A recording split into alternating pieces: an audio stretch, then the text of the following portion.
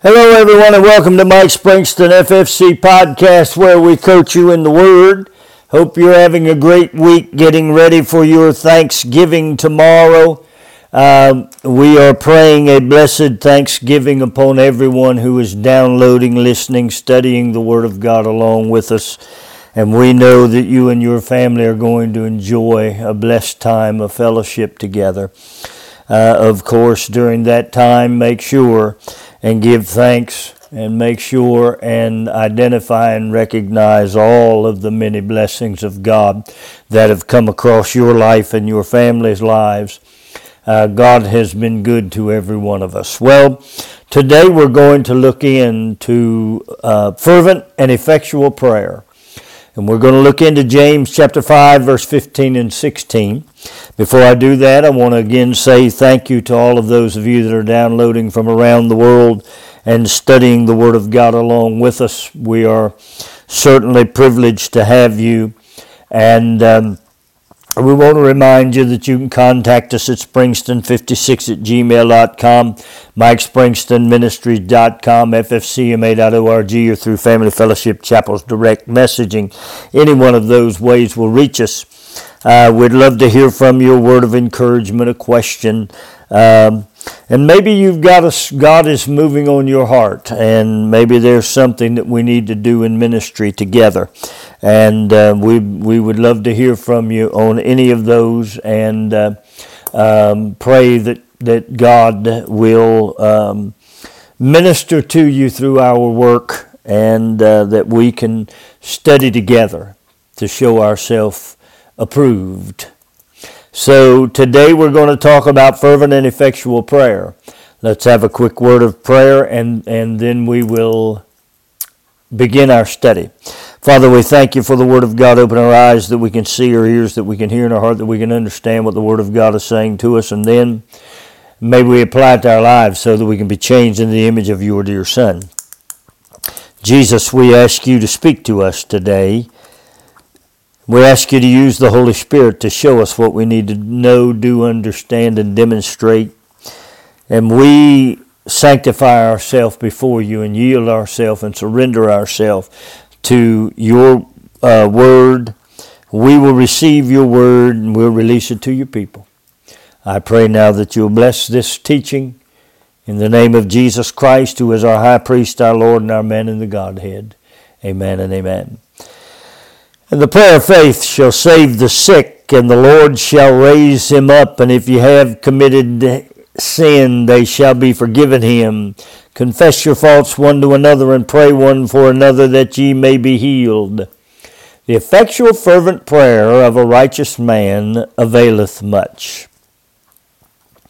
Well, I've been hearing a lot in the last month or so, a lot of organizations talking about prayer, a lot of organizations going to prayer, a lot of prayer vigils and meetings being held around the country by various organizations and denominations. And so as I begin to meditate on that, the Lord began to open my eyes to some things that I need to share with you concerning prayer. And, for years, I studied and watched and listened to great preachers, who would do what they would call travail in prayer and spend all night in prayer. And I heard about one preacher who, after coming out of the sanctuary early in the morning, he was described as being totally disheveled. His hair was everywhere. His clothes were, all disheveled. And that evening in the pulpit, he told how he had wrestled that entire night.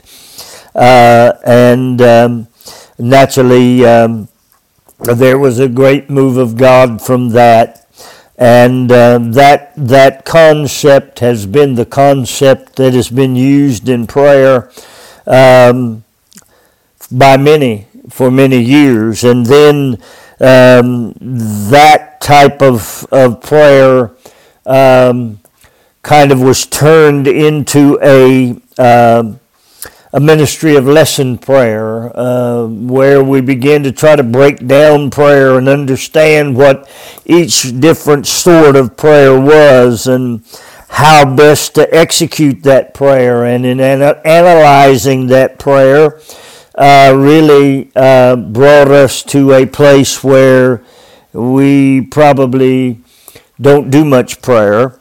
And then about 5 years ago in my own ministry, I began to take a very close look at prayer and looking into the tabernacle prayer, of which I used, and that tabernacle prayer, which could take anywhere from 45 minutes to 4 or 5 hours to get through, led me into another avenue of understanding of prayer, that how prayer is related to the 6 works associated with Jesus Christ, from the cross to the tomb to the resurrection to the high priesthood to his lordship and to his operation as man in the Godhead, and then how associating that prayer to the 6 works of salvation, forgiveness at the cross, preservation at the tomb, deliverance at the resurrection, safety in the operation in the tabernacle, soundness in his lordship, and wholeness from the man in the Godhead bodily. So, I've chased this concept of prayer and use prayer and pray. Most of my prayer is done in the middle of the night, and I also spend time in prayer in the day, but my in-depth prayer is done in the middle of the night, and of that I feel very blessed. But as I begin to look and listen and hear the concepts of prayer that are operating out there, it brings me to question what our prayer as we understand it is actually accomplishing. So, where does the prayer of faith come from? Who's praying the prayer of faith? Well, the prayer of faith is a gift from God. It involves the operation of the blood, which engages grace. This is the grassroots view of faith. This engagement with faith saves us, destroys the work of the curse against our flesh, and then disengages us with the old sin nature. This, of course, is dynamic, as it brings the person through the most powerful elements of the acts of Jesus Christ, from the cross to the resurrection. These are the personal places where salvation is embedding itself in the changed life of the believer. From here, he begins to express the fruit of the Spirit that reflects that he is transitioned from being changed to being transformed. But when we get to James chapter 5, in the verses that we have mentioned, verses 15 and 16, we have begun to operate in a different and more spiritual realm. Here, prayer takes on a completely different identity. Now, I want to say this: prayer is not falling, crying, stumbling, muttering, calling on God from a position of lack. That's not what prayer is here. Prayer is not banging and beating and hollering as if we are having trouble contacting the God of the universe. It's not what prayer is here. Prayer is a dynamic relationship. The prayer of faith is brought forward by using the name of Jesus as its key for entrance. From this key, we enter into the offices of Jesus Christ.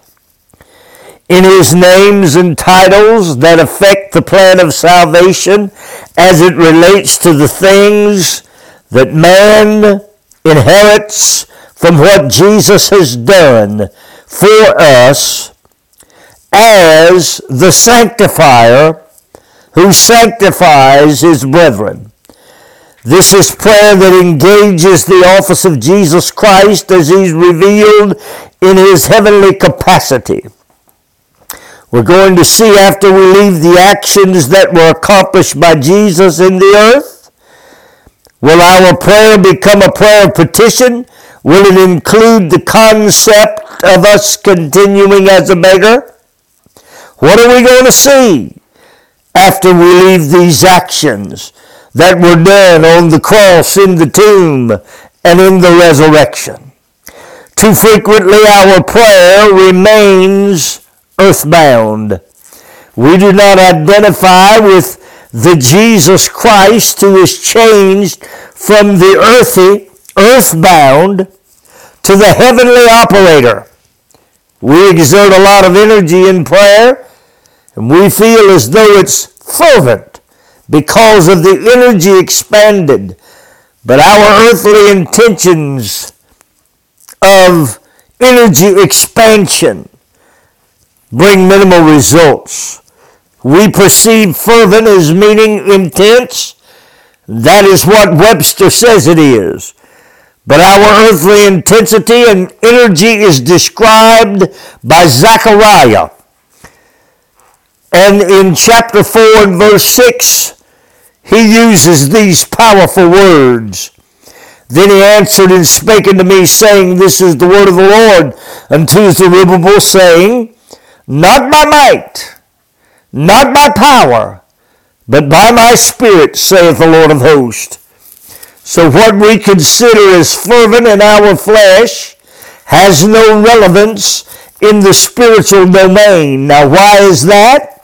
Because the spiritual domain functions on the power of the Spirit. So if we pray with passion and intensity, then the Spirit will be released. If we press in, then the Spirit will be released.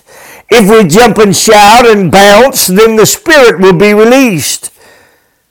These are the might of men and the power of men that think that their actions are going to be the actions that are going to move heaven. I want to tell you something, my friend. There are actions that move heaven, but they are the actions of Jesus Christ. There are the replications of those actions that are done by the Holy Spirit in man that allows man to come through those actions and move heaven. Now, why do we perceive this? Because those that pray that way do not understand prayer and how prayer becomes fervent. Those that want to get up and yell and holler and cry and beat and beg and walk and pace and stumble don't understand prayer and how prayer becomes fervent. So how does it become fervent, you ask? When we pray from the perspective of which the office of Jesus Christ is engaged and operating.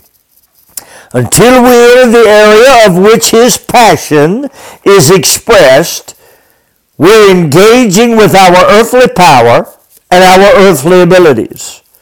What good are either of these in prayer? Well, Zechariah tells us that it is not in these things. It is in the Spirit that must speak for us and speak to us. Along with that, we do not identify with the effectual part of James's writing. We have no concept of how our engagement is successful in producing a desired or intended result. This lack of understanding then results in much effort and energy expended, but with little or no production. Now we can go in our flesh and we can do all of the theatrics that we know of as prayer because so-and-so did it that way. And we read a book about so-and-so and how he did it. And walk out of there absolutely exhausted in our flesh, but our mind telling us that we have really touched heaven. Why? Because we're exhausted. God must have heard. Well, the reality is, my friend, that Zechariah has told us it's not by your might and it's not by your ability. So what we have done is we've exhausted ourselves in prayer with little or no actual production. This becomes very frustrating to us, because we pray and we pray and we pray and we just don't seem to find a way. And then we say, well, the time is now for me to act. I've prayed about it. So this action seems to be the most reasonable and common sense action for me to take. So I'll take it.